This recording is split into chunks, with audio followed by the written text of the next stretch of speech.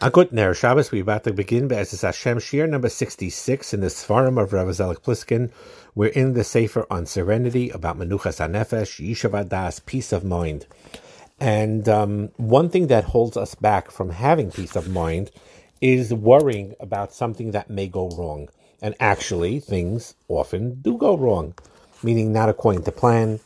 So, yeah, people ask naturally, how could you be so calm? Something may go wrong, and I have to be nervous because things don't always work out the way that I want it to. And, unless I'm sure that it'll happen a certain way, it's inevitable that I'm going to be anxious.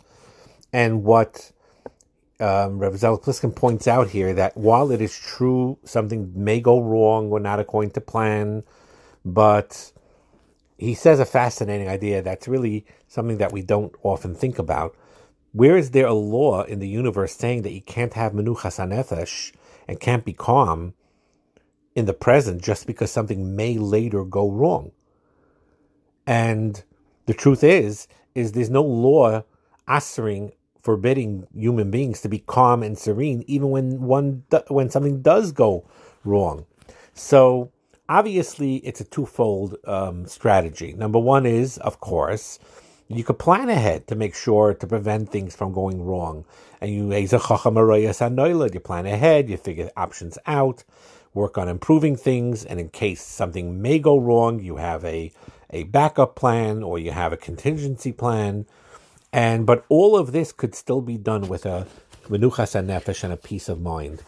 And that is really a key. And it takes work, but it is something worthwhile mastering, to be able to maintain and have the ability to be serene and calm, regardless of how things turn out. And once a person develops this, he'll never be nervous in advance, worrying something may not work out, because even if it does not work out, you'll still be calm. So, some people think that if they're too relaxed, even more things will go wrong. But the truth is, and he gives an example Song gave, when if you don't fix a small leak in a ship, the whole ship will sink, right? So you have to fix even the small things. So the response to that is, the sailor is calm. He can fix the leak regardless, so let him fix it with a calmness. And so basically, that's the idea. The idea is to try your best to try to be serene and calm, plan ahead, but when things don't go exactly as planned, to know how to handle it in a calm way and to prepare yourself from that. And another thing that's important that he brings down is the balance between having compassion and menuchas hanefesh. Because sometimes you think it's counterbalancing one another.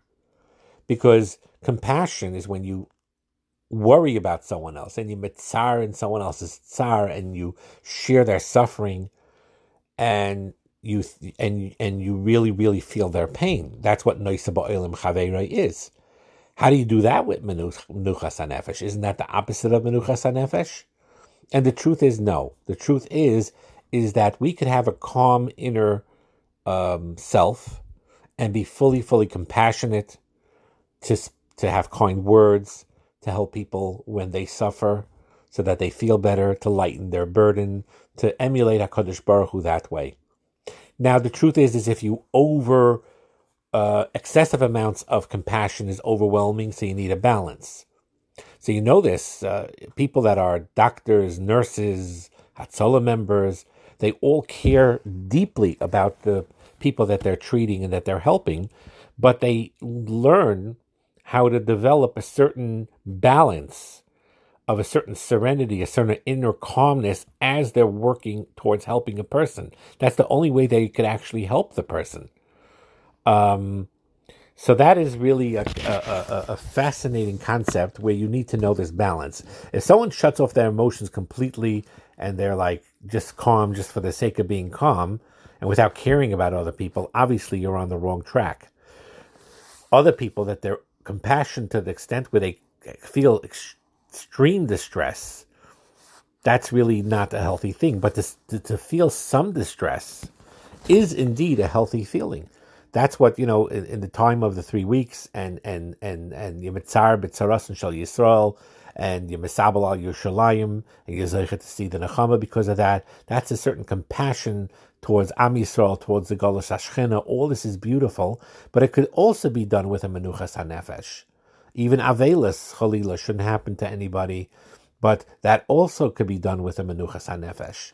So that is really a work that is not so simple because it requires a balance. If you're overly compassionate without any borders, it'll affect your health and you won't be able to help much.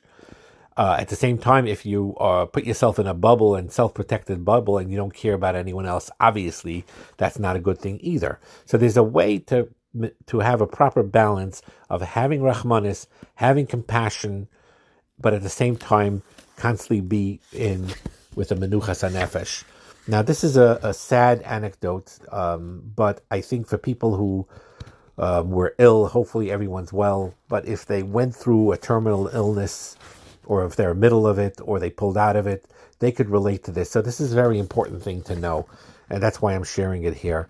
So he says as follows: someone in later stages of a terminal illness told me, many people who have known me when I was well have shied away from me.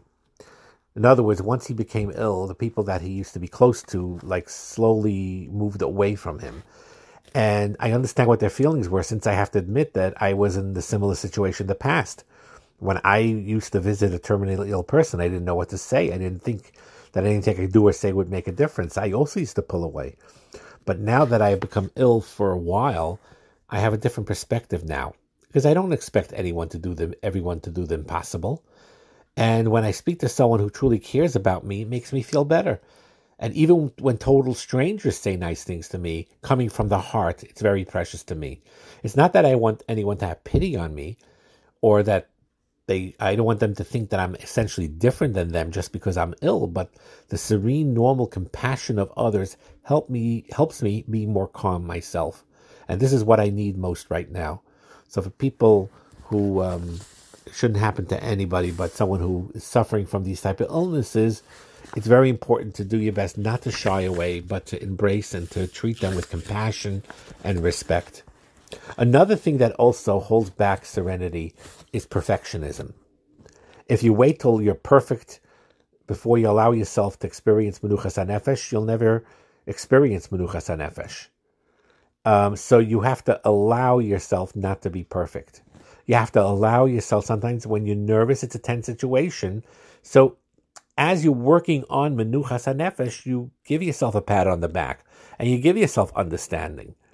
Because to be honest with you, it is very, very true.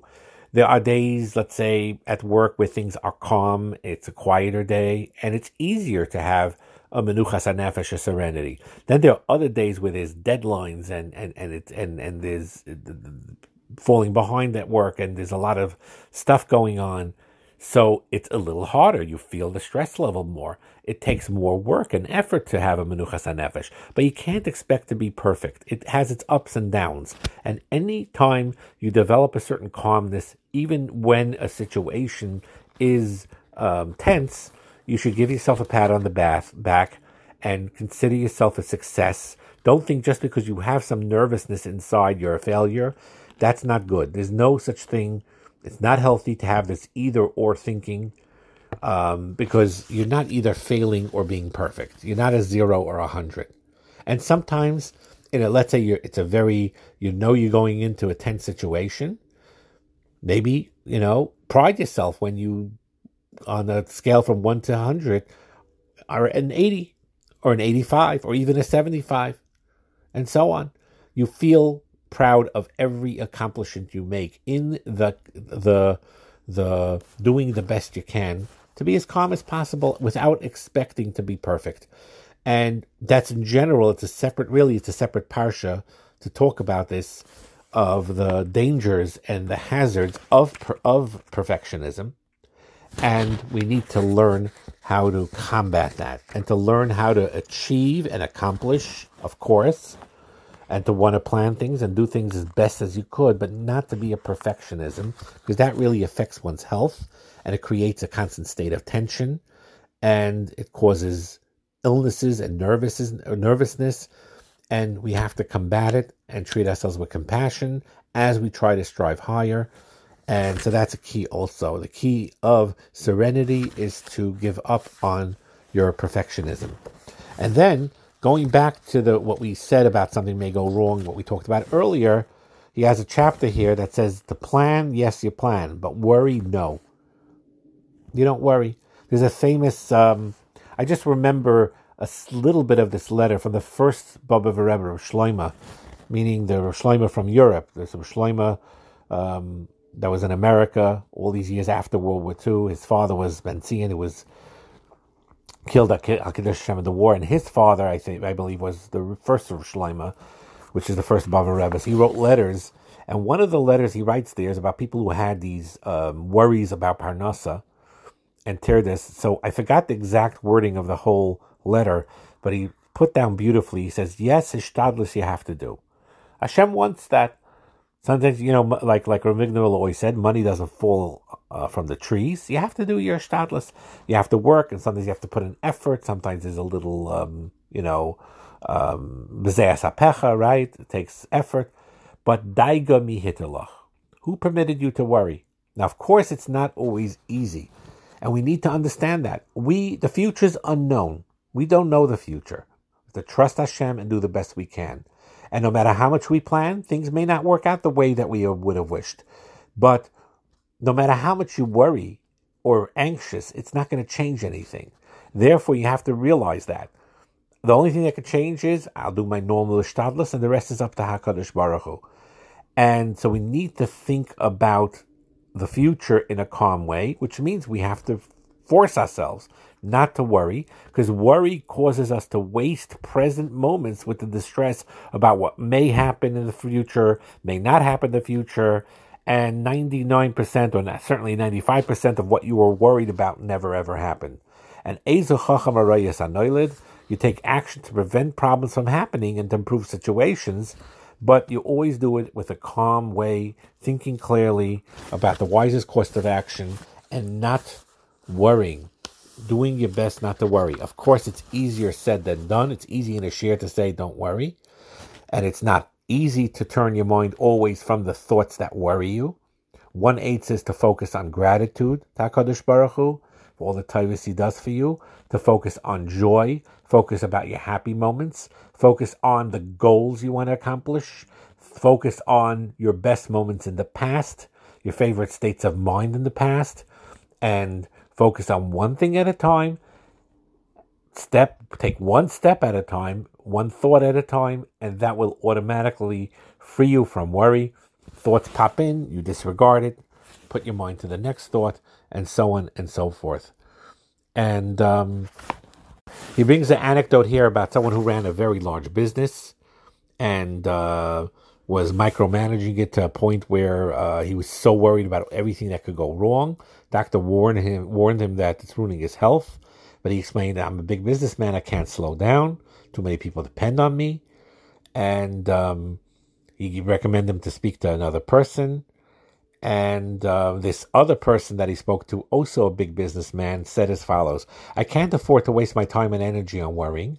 Too many people depend on me, and my well-being affects the lives of others. So I owe it to them to stay calm and plan with a clear head.